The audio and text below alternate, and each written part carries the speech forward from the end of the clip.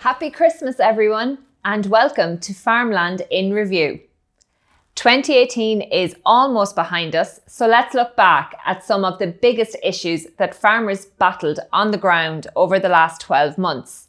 First up, the weather. Shane Fitzgerald is a dairy farmer, milking 180 cows near Portlaw in County Waterford. Like a lot of farmers, Shane has been battling to overcome the challenges caused by the drought in recent weeks. It's been really 2 months, I suppose, now. There's been hardly any rain at all. We got none in June or July at all, really. A small bit one Sunday, maybe 2 millimetres is about it. So it's just been it's made the whole country, it's been just baking heat for the last couple of months, really. The grass growth's actually been nil for the last month, really. I've stopped measuring it now for the last 3 weeks, so there's no point. It's depressing to go out and to see the same amount of grass in the field as last time, or even less at times. Since grass growth has halted, Shane has had to start feeding silage to his herd. This raises some concerns ahead of next winter. It looks like we've only about 50% of what we need at the moment, and we're eating into that as we speak. So we got a good first cut, but our second cut had to be basically zero grazing fed out to the cows, so we've no second cut. We're really relying on getting maybe a third cut maybe in September if the rain comes, but it's getting late in the year now even for that. And we do have 20 acres of maize as well, which we wouldn't normally have, so we're hoping to get a good crop of that maybe, and the rest is going to have to be made up with concentrates, really. We're spending €400 a day and just supplements alone, just for the milking cows. That's 180 cows, so it's working out like it's €2.20 a day, €2.20 a day that we wouldn't normally have, and it's 2,800 a week, so it's a serious extra cost, and that's only just holding the production. So yeah, it's going to the same for everyone though. There's going to be big bills to be paid back, and it's going to be it's going to be tough the rest of the year and next year as well. It's going to have a knock-on effect for everyone, really. Once rainfall levels return to normal, farmers will still have to face the challenges that have arisen as a result of this summer's drought. I probably won't believe it's going to rain till I see it now at this stage, because every week they seem to be saying it's going to rain towards the end of the week, and when time comes around we don't seem to get any. So even if it rained today, it's going to be 2 or 3 weeks anyway before there's enough grass on the fields even to graze them. When we actually get rain, we're probably going to have to pack up the cows in the sacrifice field and just feed them just silage, just to give the grass a chance, because we don't want to be chasing our tails the rest of the year. And then it's maybe going to be into September, probably October at this stage, before we even contemplate getting maybe a third cut. So everyone's going to go late this year, and I don't know if we're going to graze it towards the end of the year if we stop it for silage. So it's going to be hard to know. It's going to be a tough year really for the rest of the year. Have you heard any news about the state of the way your tracing is? No, but we're with Macron Pharma, so we're next to the IFA, so I'm hoping that everything's still there. We're exhibiting inside, but we can't get in now, obviously, so I don't know what's going to happen. But it's a big loss, a big disappointment, a day lost that we were really looking forward to. The whole way from Cork this morning, and stuck here. There seems to be fair devastation on stands, so I'd say from a health and safety point of view it would have been fairly obvious to anybody this morning that the show wasn't going to happen today. Today would be a big loss for business. Oh, massive loss. Yeah. The second day has always been the busiest day at the National Clown with regarding the schools and that coming for our business anyway, Yeah. But there's sure, you win some and lose some. Yeah. I think they let us know a little bit too late. We got here at 7 o'clock and they wouldn't let us on. Could have just broke it down, but hey-ho. No, listen, there's people helping here that we never seen or heard of before, so they're turned up from everywhere, so hopefully we'll be up and trading by tomorrow morning. Very good, so you are hoping to be up and ready by tomorrow? Yeah, we come from farming background, we're used to weather. Very good. And do you have any idea about the cost? What's it cost you today? I suppose all the tents have power had to be cut for safety, so everything that was in fridges and freezers have to be taken out. So it's hard to know, tills smashed, things like that. Okay. Tents twisted, but we're used to it. So there's a few talks about rescheduling it for Friday. What do you think about that? Yeah, that'd be great, because there's still a lot of stock. All the stock was ready because it's an intense 3 days. So if it came on Friday, that would sort of balance everything and make a huge difference. Obviously, staff would be a bit complicated, but sort of everybody's behind us here, so hopefully be okay. Brian, can you tell us a bit about the emotions in the camp this morning? Very disappointed in terms of I think this should have been called an awful lot sooner. They probably knew from 4 or 5 o'clock in the morning that there was going to be a building site. and to save an awful lot of people journeys on the road. They should have called it an awful lot earlier before the buses started moving from around the country and that. So I'm very disappointed on that fact, like, you know. Can you give us a bit of an idea how much this costs your business financially, or in terms of labour and things like that? Well, over the second day is the most important day when it comes to the schools and that, but it's the most busiest days for myself and probably people in the same field as myself, because it's all the bus be coming on the second day, like, you know, with the schoolgoers and that. So kind of more or less about 40%. And are you hoping to be up and running for tomorrow, or there's talks about having it on Friday as well? How do you think about that? It all depends. The way you look around at the moment there, it's like a building site, so I don't know from a safety side of it, it would be a good idea or not, like, you know. And John, as you can see behind you, there's extensive damage done to your stand. Can you tell us about how you feel this morning coming in to see this? Yeah, well, like, obviously we found out off your own app that basically that it wasn't going ahead till 11 o'clock this morning, so that was fair enough. We said we'd come in for 10. So we were trying to come in the road at 10 o'clock this morning, and it was just, everything was just stopped. So we decided we'd go into Tullamore then and pull in, because we knew it was going to be cancelled. We'd make cars on the road turn around. Some farmers have been left counting the cost of high winds experienced last week. One of those is Brendan Martin from County Meath. He had 43 acres of maize sown in one field, 38 of which he estimates were lodged by Storm Alley. We're in a field of maize here that got lodged last Wednesday with Hurricane Alley. I was in here the evening beforehand, and I was looking up at it and admiring the massive crop I had, and came in 2 o'clock on Wednesday and it was all flattened to the ground. Broke about knee high and lay over. So we're here since yesterday morning around 8:30 trying to harvest this before it deteriorates. Seemingly it's okay for a week, but it's not okay for 2 weeks. But we do contracting as well, so I decided to get our own out of the way first before we go out and hire, because there's probably 200 acres of stuff similar to this. Difficult weather conditions earlier in the year also affected the crop. Yeah, well, the spring came very late. I suppose it's the same for everybody all through the country. We were due to sow spring corn and maize, and at the same time, near the end of all the sowing, all the silage came in, the first cut silage. So like there's a massive workload on. We had to hire in help. Myself and Stephen there were partners in the silage and the maize. But like the first week of May we started sowing this within great conditions, and then the drought hit and they got hard to get going. So it was a struggle all summer watching it now, but it took off and it actually did really well towards the end until now. Before Storm Alley struck, Brendan had planned to harvest the crop this Saturday. Now he believes losses will exceed €100 per acre. I estimate around 2.5 ton losses per acre. Like it's just impossible to get it all up. It is actually stuck to the ground, and we have to cut it one way. So we can go, we're cutting it the way it fell, so it's actually hanging out in front and you're cutting it at the bottom and dragging it in. But some of it is actually on the ground that you can't get. So there's not a lot we can do about it. Farmers overcoming extreme weather conditions has been a consistent theme over the past 12 months. From this time last year was a challenge. Like we'd maize in this field last year and it was a challenge to get it out of it with the wet. Like there was tractors stuck all over the field. Actually we didn't even get to cut some of it because it was so wet. And then straight into a winter. We didn't really get an autumn at all. It went from summer to winter. Then the spring was a winter again, and then straight into drought conditions. However, Brendan is confident that farmers will find ways to adapt. Farmers are fairly stubborn. Yeah, sure, look, what else are you going to do? It's a fact of life, like you can't determine the weather. Like when I sowed this crop, like if I knew it was going to be windy, I would have sown a shorter variety or an earlier variety. Get it out before the wind, but you can't predict the weather. The potato harvest was kicking into top gear this week on Keogh's farm in North County Dublin. Keogh's began harvesting potatoes for crisping in the first week of September, but Tom explained the main potato harvest began last week. This year it was a very late harvest. We didn't kick off ourselves on our own farm till around the first week in September. That was with our Lady Rosetta for crisping, which is normally the first.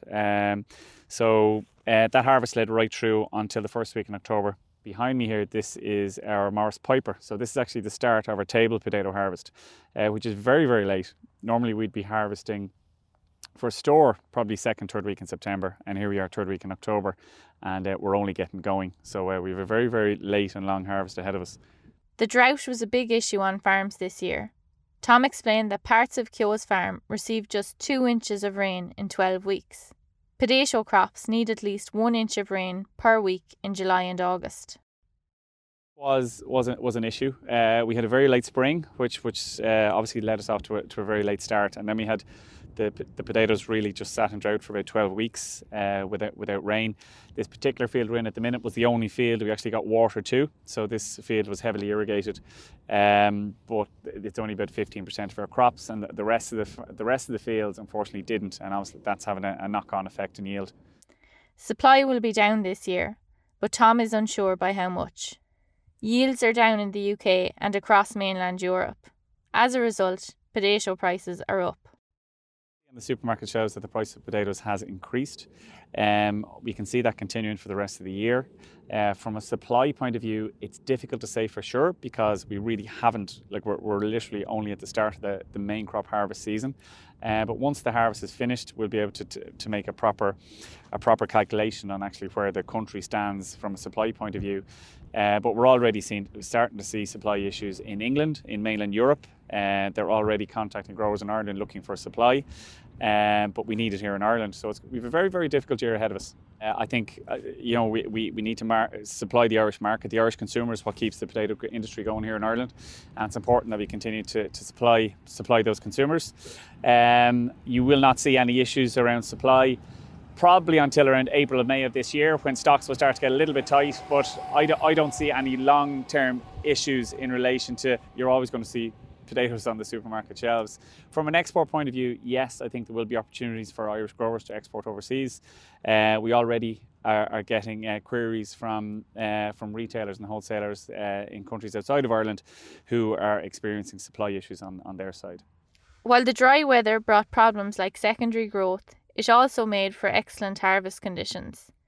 In fact, Tom explained that when soil is too dry, potatoes can become bruised. Flavour point of view, we have amazing texture. Because of the dry summer we've had, the dry matters in the potatoes are really high, so they're really, really floury. So very, very good quality potatoes this year. We have some disease issues. Rooster crop in particular has experienced a lot of secondary growth, where the potatoes actually shut down because of the heat, and then they started to grow again when the rain came in August. And when they started to grow again, they actually started to produce small little baby tubers again, which has led to a lot of issues around those crops. So there'll be increased losses as a result of that. We're blessed in that we've had quite a late autumn. Weather conditions have been warm. We've had little rain. Up until last week, the soil was actually too dry. There was a big risk that you could actually bruise potatoes when you're harvesting them. Over the last few days, we've got a little bit of rain, which has helped. You can see there's a nice bit of moisture in the soil here behind us. But it is early days, and we've been in this position many years before, and rain has come and we haven't got back into the fields until February. So please God, these nice weather conditions continue. There is no denying that 2018 has been an exceptionally difficult year for all farmers, particularly the beef sector. But farmers have been fighting back against low prices, declining incomes, and growing uncertainties.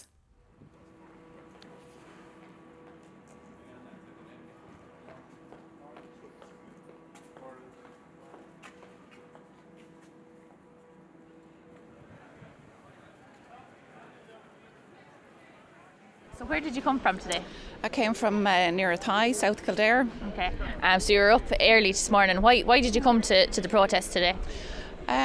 Really, the reason I'm here is because as a suckler farmer, I see a very desperate situation. I see suckler farmers getting out of the industry all around the country, all around me. Do you see a future in the sector for young people?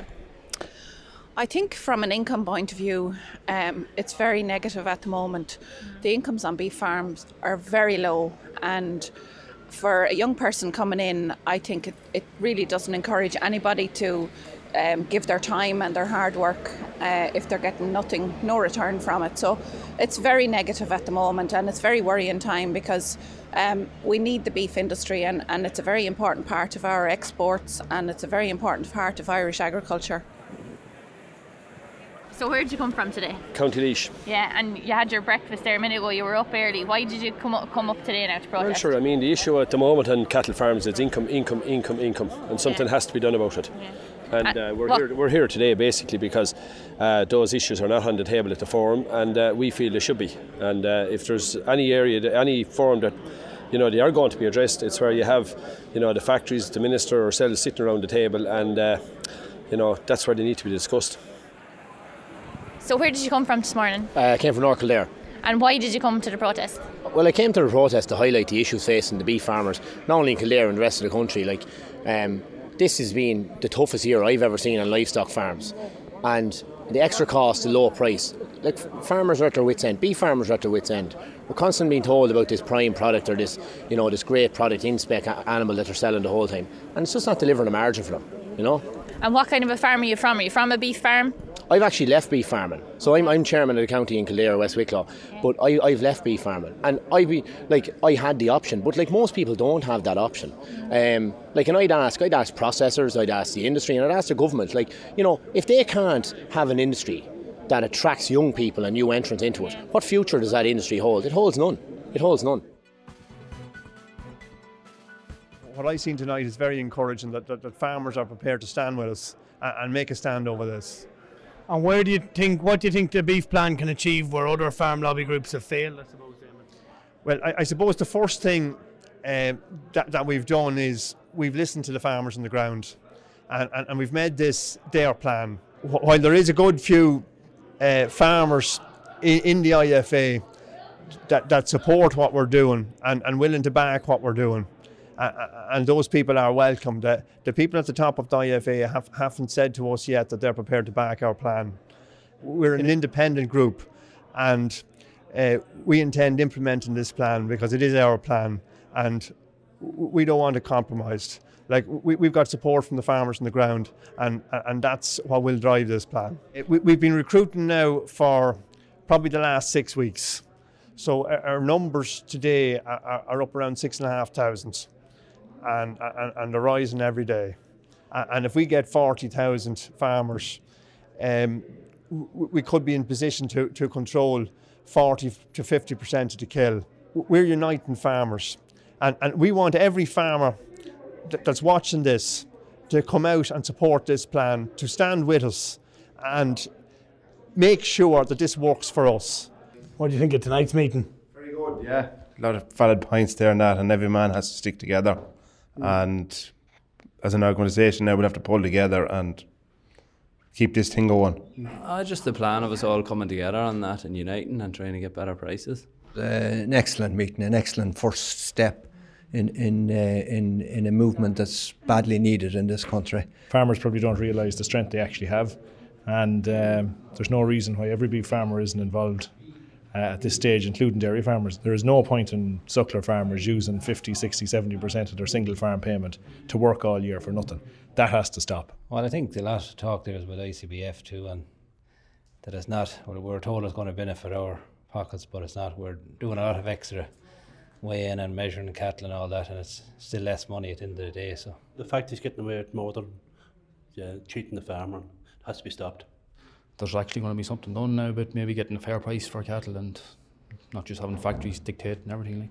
And do you think farmers will stay together, will come together under this group? I think they will, yeah.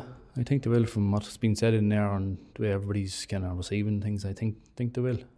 We have to get a better price, and that's the long and the short of it. And do you think the beef plan movement will achieve this? I think if we can build an army, we can go fighting. We need to go fighting. We have a big battle ahead of us. Fair play to them. They're coming up with ideas there that can get the thing moving. Delighted to see it, and look at any support we can give them, we'll give it to them in terms of ACA support. And I suppose, do you think farmers will come together under the beef plan group? Well, they've no other option only to come out. I'm a former IFA county chairman.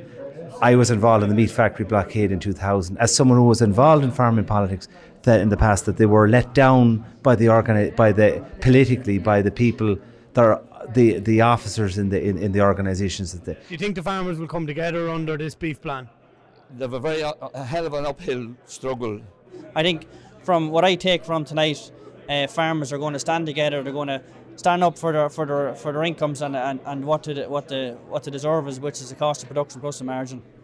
And what would you like to see the beef plan group changing? I'd like to get them to see that farmers is treated better than the factories, and we can get maybe more export in for weanings out of the country. And do you think the farmers will come together under the beef plan group? I think it's going to take a hard battle, but eventually it will come when they see the good things happening. That's when people come on board. This thing, like, farmers have been walked into the ground in this country for the past 20, 30 years. I started off farming. Since I started, I feel we're working for less and less every year. That BDG scheme is a disaster. It's after taking thousands out of my pocket, and I would stand up tonight and I would say that these people should be brought in and they should be made accountable for it. They're after doing fierce damage, and the quality of the cattle that they're telling men to breed, men can't get a living out of them. And I just had it up to here, and I think it's great that there's a good crowd of men coming out to these meetings, and we're going to stand up to them. There's three types of people in this country. There's the lads that talks about what did happen, there's the lads that talk about what's going to happen, and there's the lads that don't give a what happened. Well, we're not the lads that don't give a what happened. We're going to stand up and we're going to talk about what is going to happen. We can't look back on the last year without focusing on Brexit. In Ireland, the implications of Brexit for Irish farmers across many enterprises is grey. In 2017, overall exports to the UK increased by approximately 7%, but Brexit has the potential to affect the competitiveness of Irish products. There is a dark cloud hanging over the Irish beef sector in particular, and the possible outcome in March 2019 is alarming.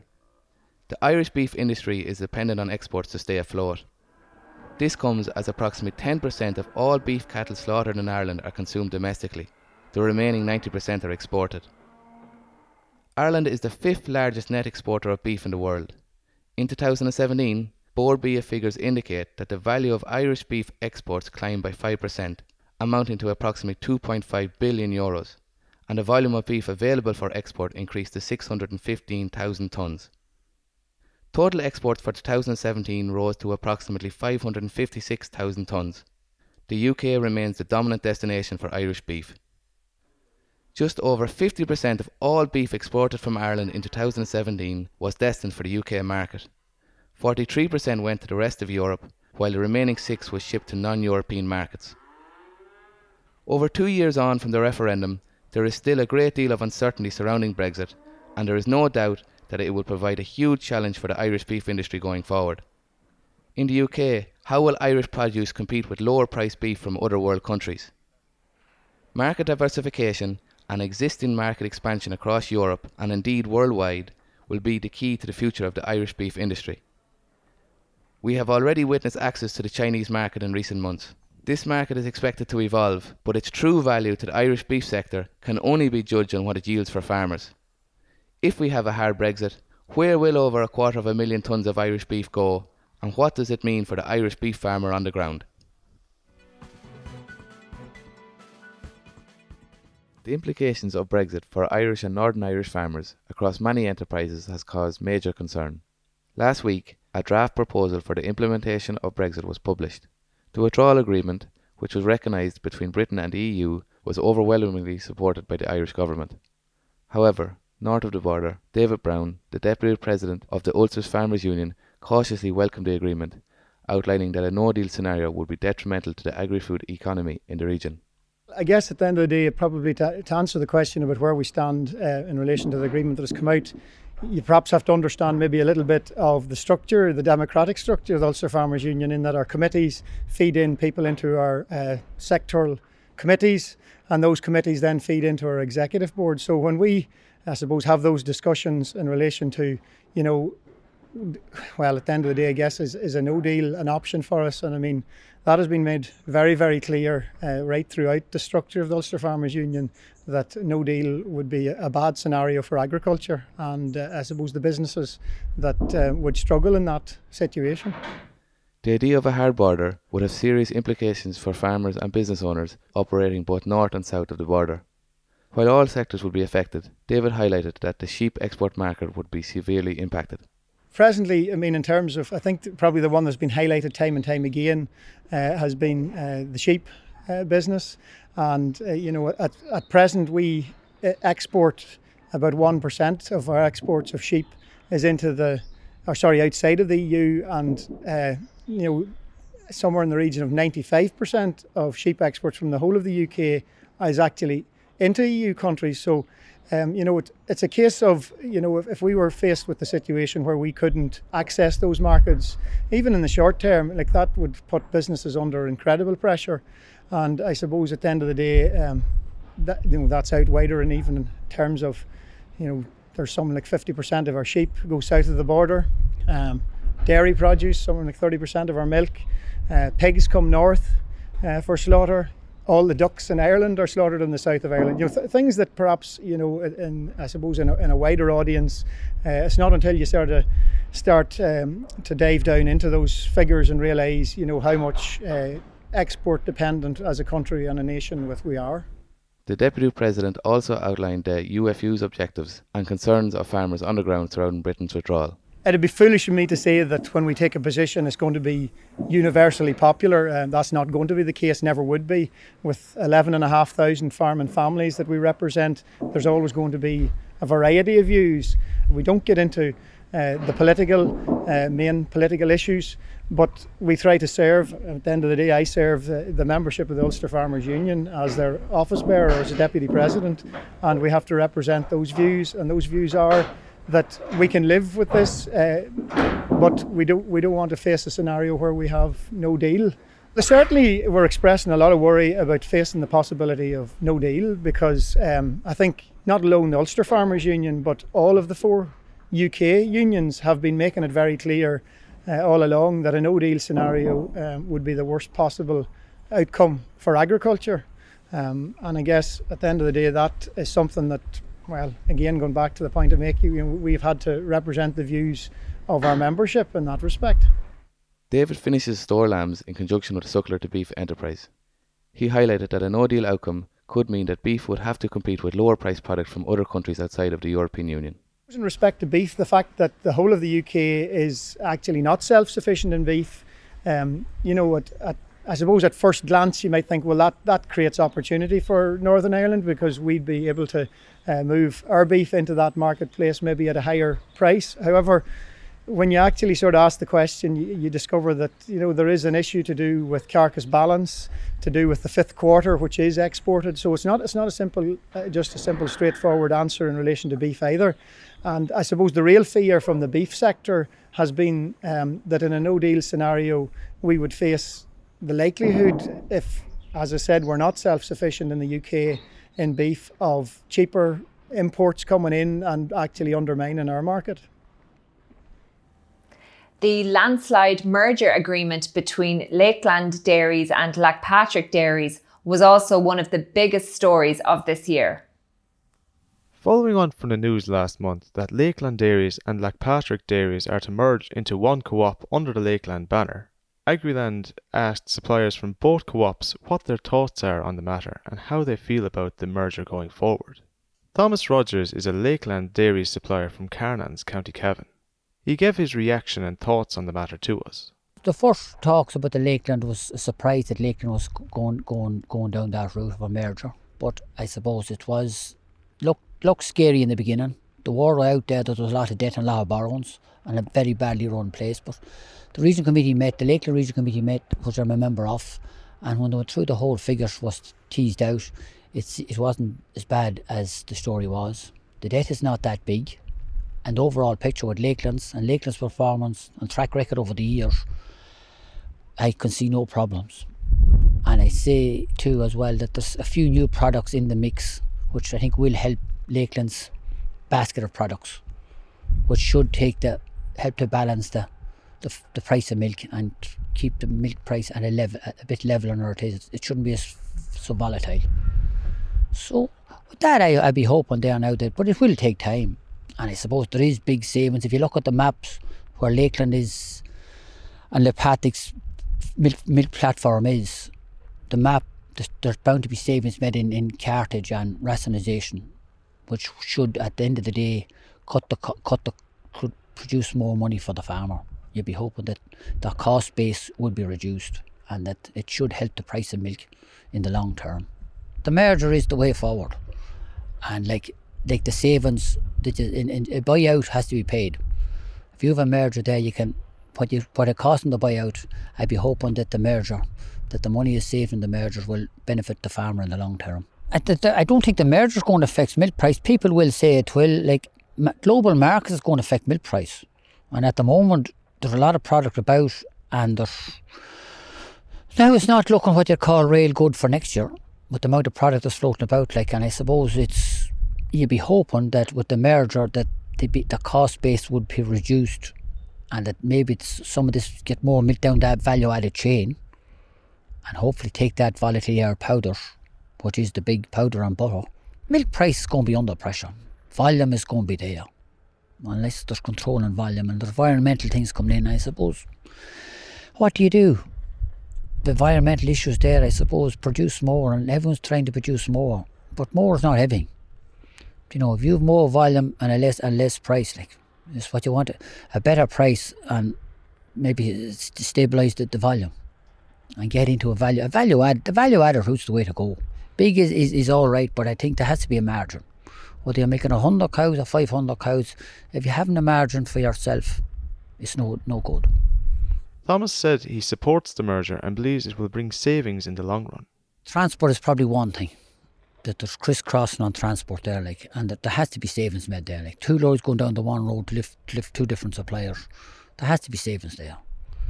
I know them savings won't come. They should come back to the farmer. They'll not come back initially, but over time, when it all pans out, that I think that Lakeland's cost base will reduce for producing the product, and the lower their cost base is, the more they can be able to pass back to the primary producer.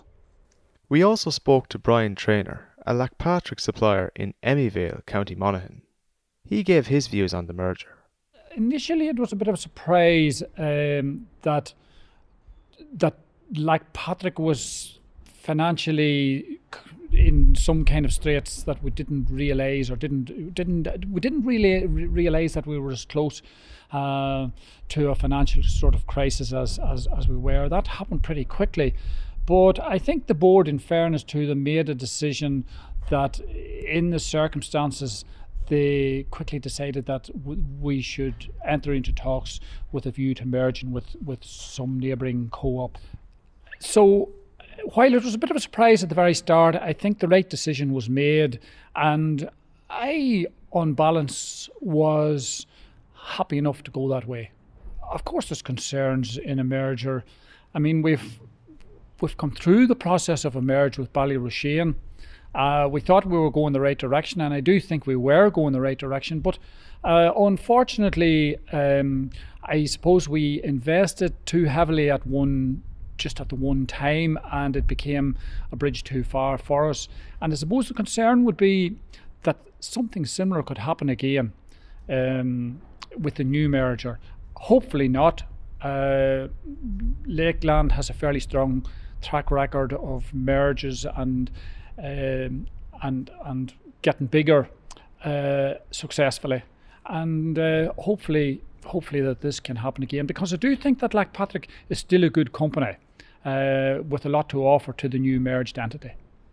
I suppose the downside of it is that when you become part of a very big company, well then governance and decision making and all of that kind of thing becomes more remote from the individual farmer.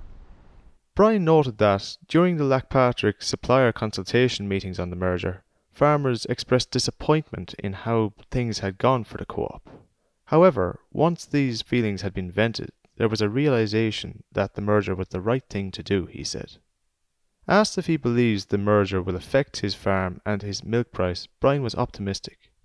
Well, I mean, I would hope that it will positively. I don't see any reason why it should negatively if it's a success. I mean, obviously there has been a process of consolidation within the dairy industry in Ireland for going back a number of years, and I think farmers would have even been in favour of a level of consolidation there in order to take out duplication and to bring greater efficiencies to the industry. And at the end of the day, that would translate into better milk prices at farm level. And I would hope that the new merged entity should be able to generate greater efficiencies and so translate a better milk price to the farmer. In 2018, farm safety was also a key priority for farm organisations, politicians, state bodies and farming communities. But tragically, lives were still lost on Irish farms and there were many near misses. Thomas Finn is a pig and sheep farmer from County Cork. Back in July, he wrote a letter detailing his experiences of a farm accident he was in, urging fellow farmers to think safety first. I had planned to do some, just spraying off a bit of ground underneath electric fence and sheep wire just to kill some of the weeds and that. So I had the quad prepared full, so I headed down to do it. I was just literally 5 minutes into the job, starting off, and I ended up on a piece of ground that was sloped or inclined. And the quad started to turn over. Like, I knew it was gone, I knew it was turning over, but it was within a split second it happened. The quad was coming after me down the hill, just a small slope. It was rolling in my direction and I was trying to get out of its way, but it just caught my legs at the end of the slope and I was just caught underneath it then. I actually thought it was going to come on top of me.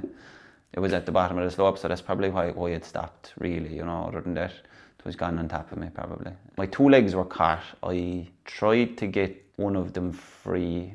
I failed to do so a couple of times, so I eventually got one of them free, which was this one, the broken one, and the other one was stuck. I don't know what I used, but I used something to leave or push the quad with my hands off. Thomas had broken his ankle in the accident. After a struggle to get free, he managed to make it back to his house with improvised crutches and called for help.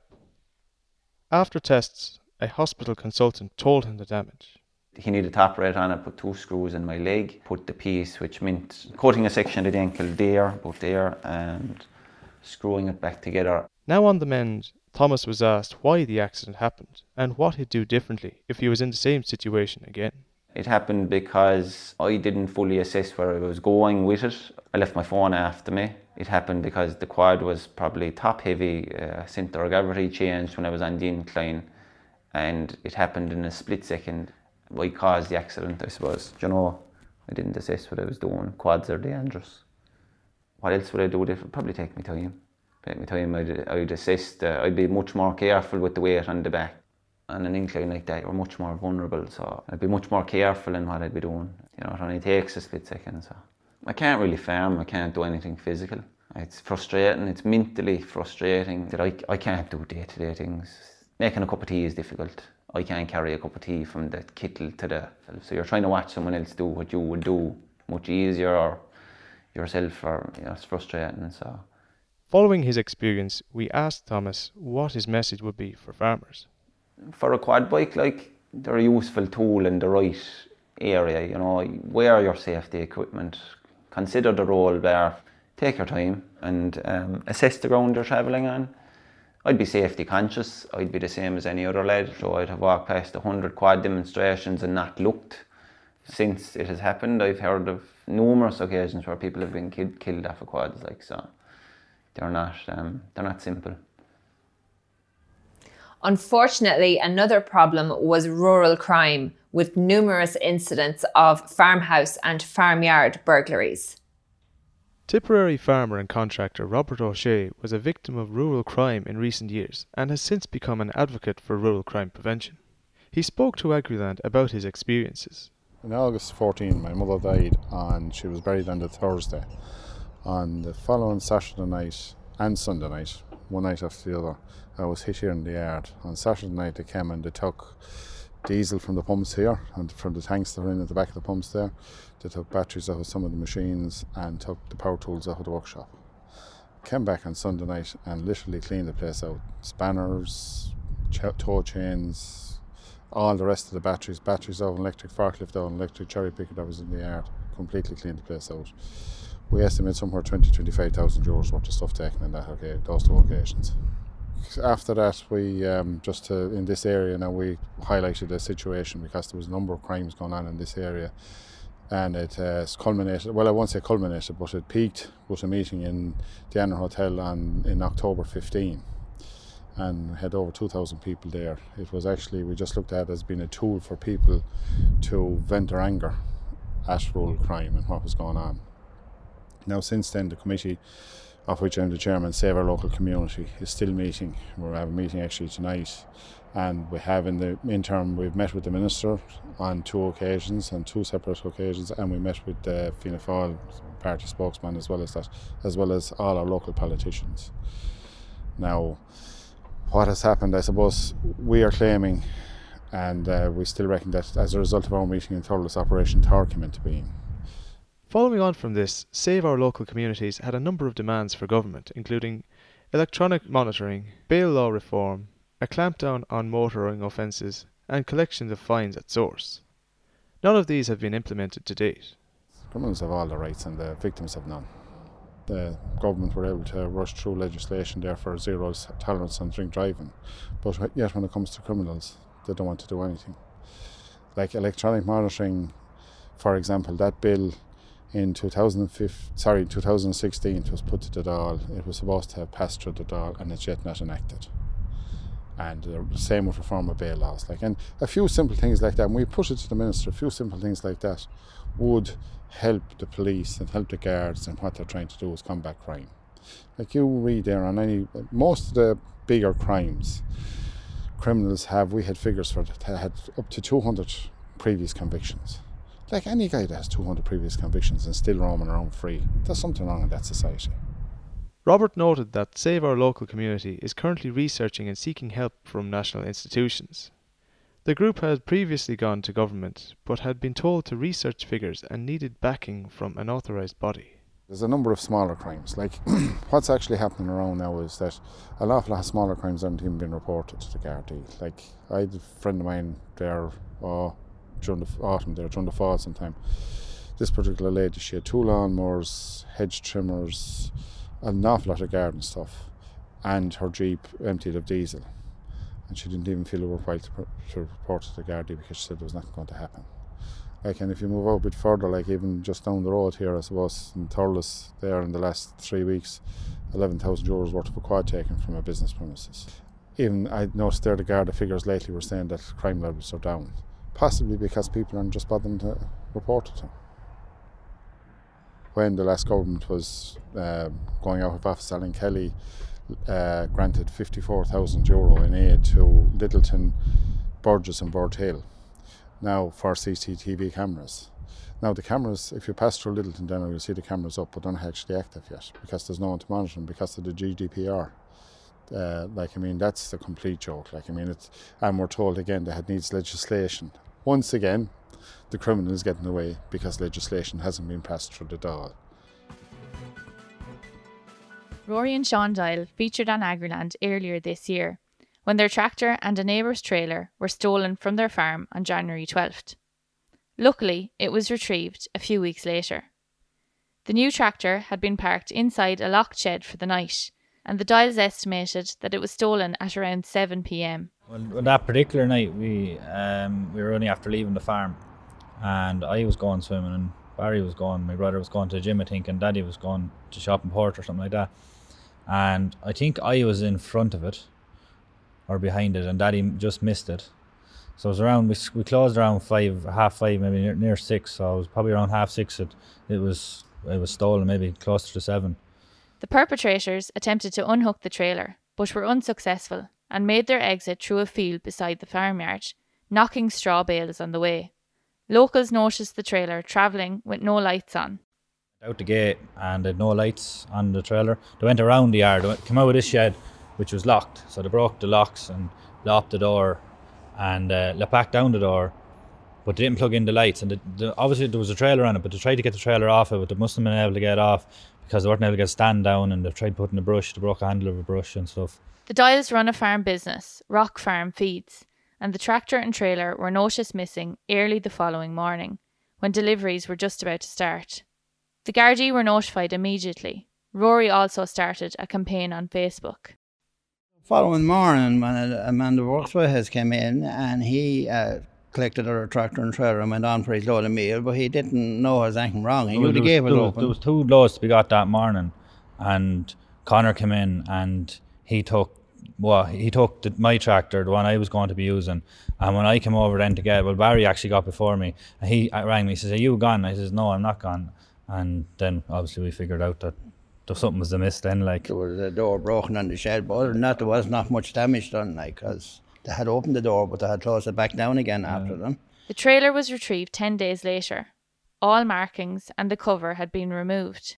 Well, I suppose it was Facebook really was the best thing. We put it on Facebook that morning, and within a day or so, like, we had it got to about Killaloe somewhere, or a couple of days anyway, and like everyone was so helpful on Facebook. Like, they were really, really helpful. Like, the tractor was discovered almost a week after this. The mudguard and side panel were damaged, as well as GPS wires.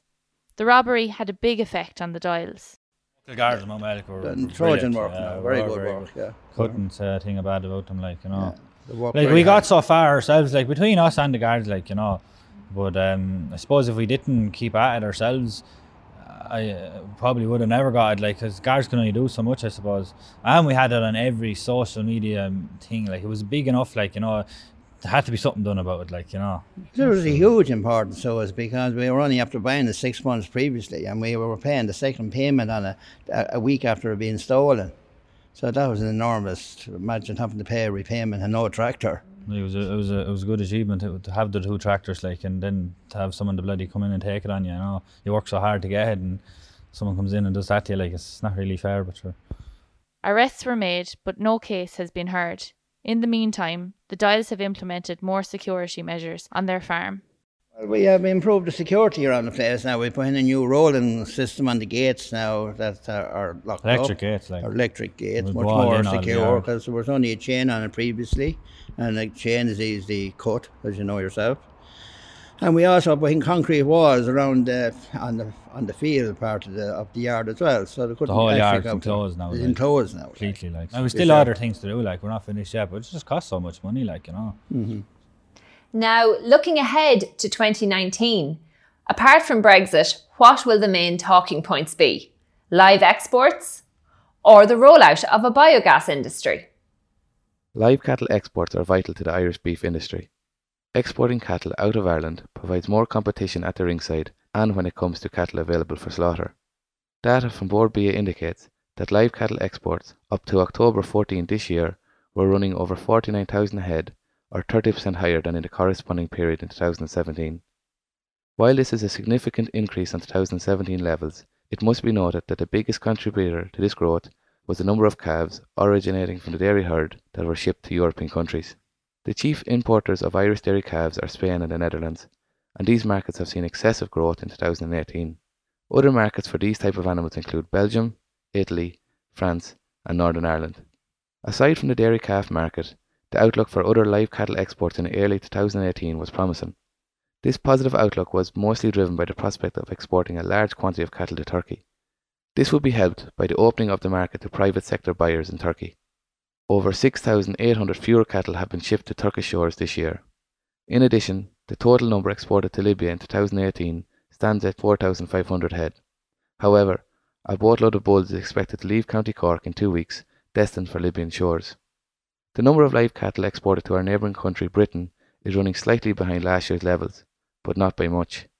Other destinations in Europe for Irish cattle include Italy, Poland, Germany, Greece, Hungary, Portugal, Romania, Slovakia and the Czech Republic. Meanwhile, other non-EU destinations in 2018 were Lebanon, Morocco, Russia, Rwanda and Tunisia.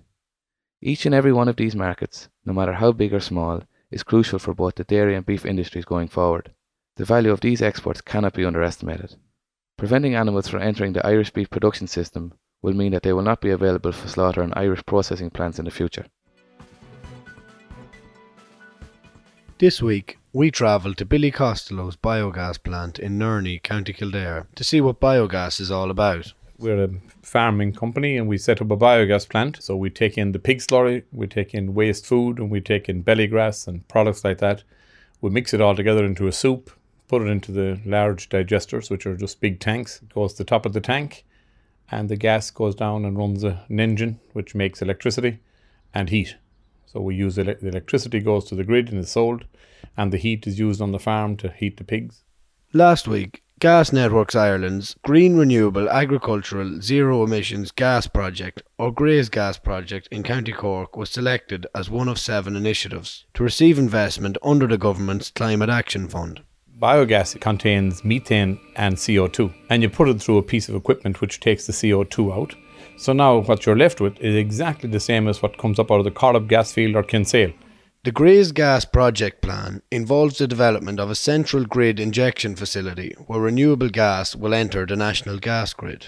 The Grays Gas Project in County Cork has the potential to supply renewable gas to over 56,000 homes. This biogas will be created by mixing silage, slurry and other organic materials that will be sourced on Irish farms.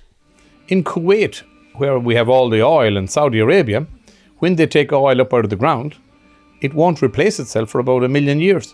So we can replace our green oil every 6 weeks. So we have a replenished product that's there growing without even thinking about it. Every other European country has a biomethane industry where they take agricultural products like grass, turn it into biomethane and inject it into the gas grid.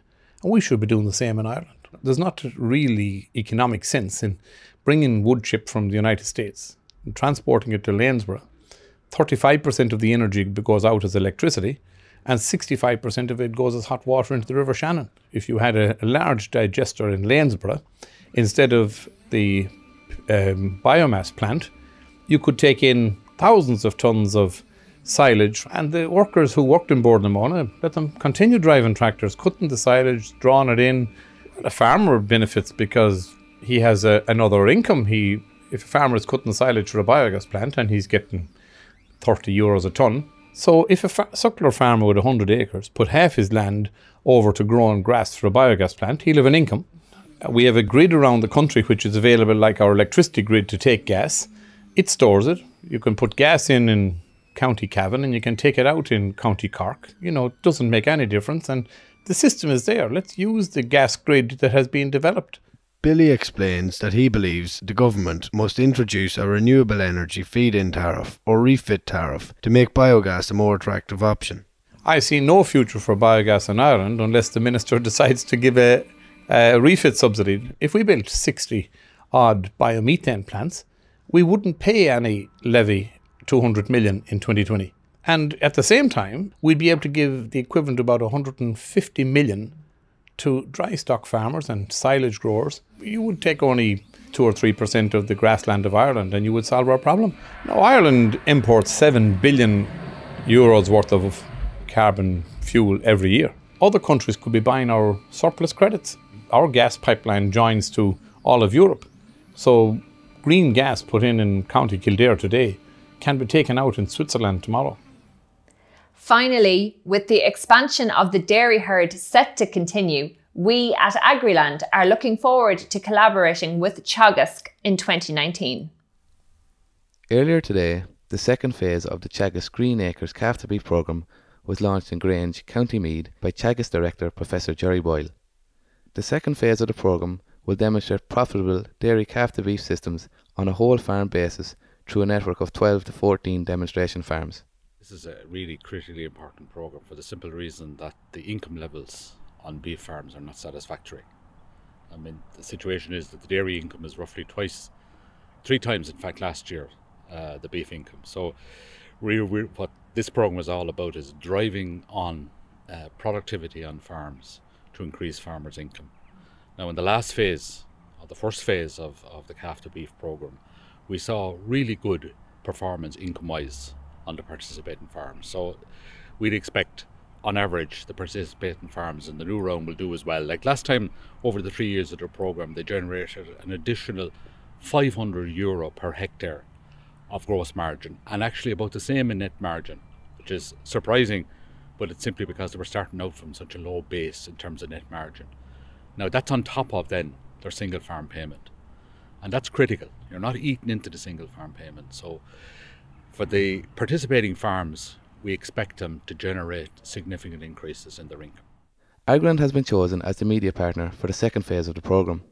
This is the first digital-only media partnership ever undertaken by Teagasc. What's really important about this programme this time round, and with the help of Agriland in particular, we're going to be disseminating this to a wider group of farmers. In the first instance, farmers that are involved with Teagasc as clients will work with all of those participating farms. There are 12 farms up and down the country that are going to be participating, but each of those will host 4 times a year 30 more farmers. So we're going to get the messages out in a very intimate way to about 400 farmers straight off. But then the key will be the wider dissemination of the results through the videos, through the newsletters, through the technical sheets and everything that we'll be producing in a digital format that farmers can pick up on their mobile phones. That's where we hope to have the wider impact.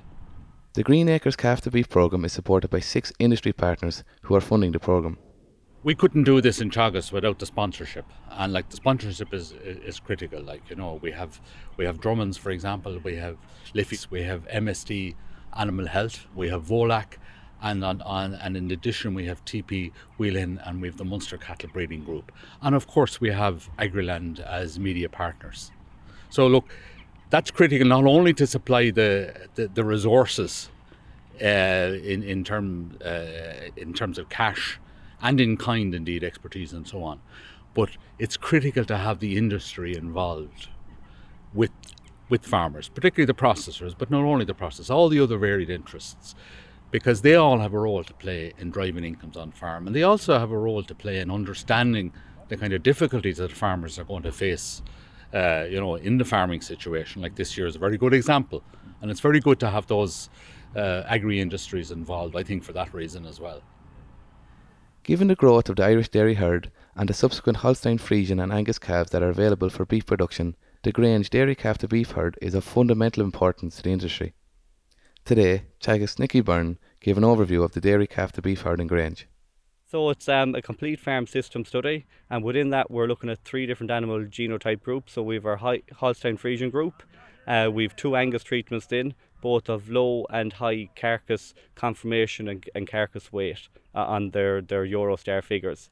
And then within the Friesian group we also have selected for both high and low EBI beef sub-index. So we're looking at the contribution of these animals are going to be run in 3 independent farmlets, and we're going to look at their the genotype effect on the overall profitability of the group. And we're also going to have elements of grassland research, different calf rearing strategies as well incorporated into this overall system study. Holstein Friesian steers will be slaughtered at 24 months of age, while Aberdeen Angus will be finished slightly earlier. All inputs and outputs will be recorded for the systems. The overall is going to be a 24-month steer system that we're implementing here. So I suppose to get a full cycle of it, we're probably going to be 2 years in. But I suppose we have nearly 1 year completed now so far, and we'll be I suppose in the next year we'll be able to get some results out there. We should have sufficient data to report back on. That's it for season 1 of Farmland. Thank you all for watching. We'll leave you with a special Christmas message from the Agriland team. See you again in the new year. And on the 8th day, God looked down on his planned paradise and said, I need a caretaker. So God made a farmer. God said, I need somebody willing to get up before dawn, milk cows, work all day in the fields, milk cows again, eat supper, then go to town and stay past midnight at a meeting of the school board. So God made a farmer. God said, I need somebody willing to sit up all night with a newborn colt and watch it die, then dry his eyes and say, maybe next year. I need somebody who can shape an axe handle from a persimmon sprout, shoe a horse with a hunk of car tire, who can make harness out of hay, wire, feed sacks, and shoe scraps, who planting time and harvest season will finish his 40-hour week by Tuesday noon, and then painin' from tractor back put in another 72 hours. So God made a farmer. God said, I need somebody strong enough to clear trees and heave bales, yet gentle enough to yean lambs and wean pigs and tend the pink-combed pullets, who will stop his mower for an hour to splint the broken leg of a meadowlark. So God made a farmer. It had to be somebody who'd plow deep and straight and not cut corners. Somebody to seed, weed, feed, breed, and rake and disc and plow and plant and tie the fleece and strain the milk. Somebody who'd bail a family together with the soft, strong bonds of sharing. Who would laugh and then sigh and then reply with smiling eyes when his son says that he wants to spend his life doing what Dad does. So God made a farmer.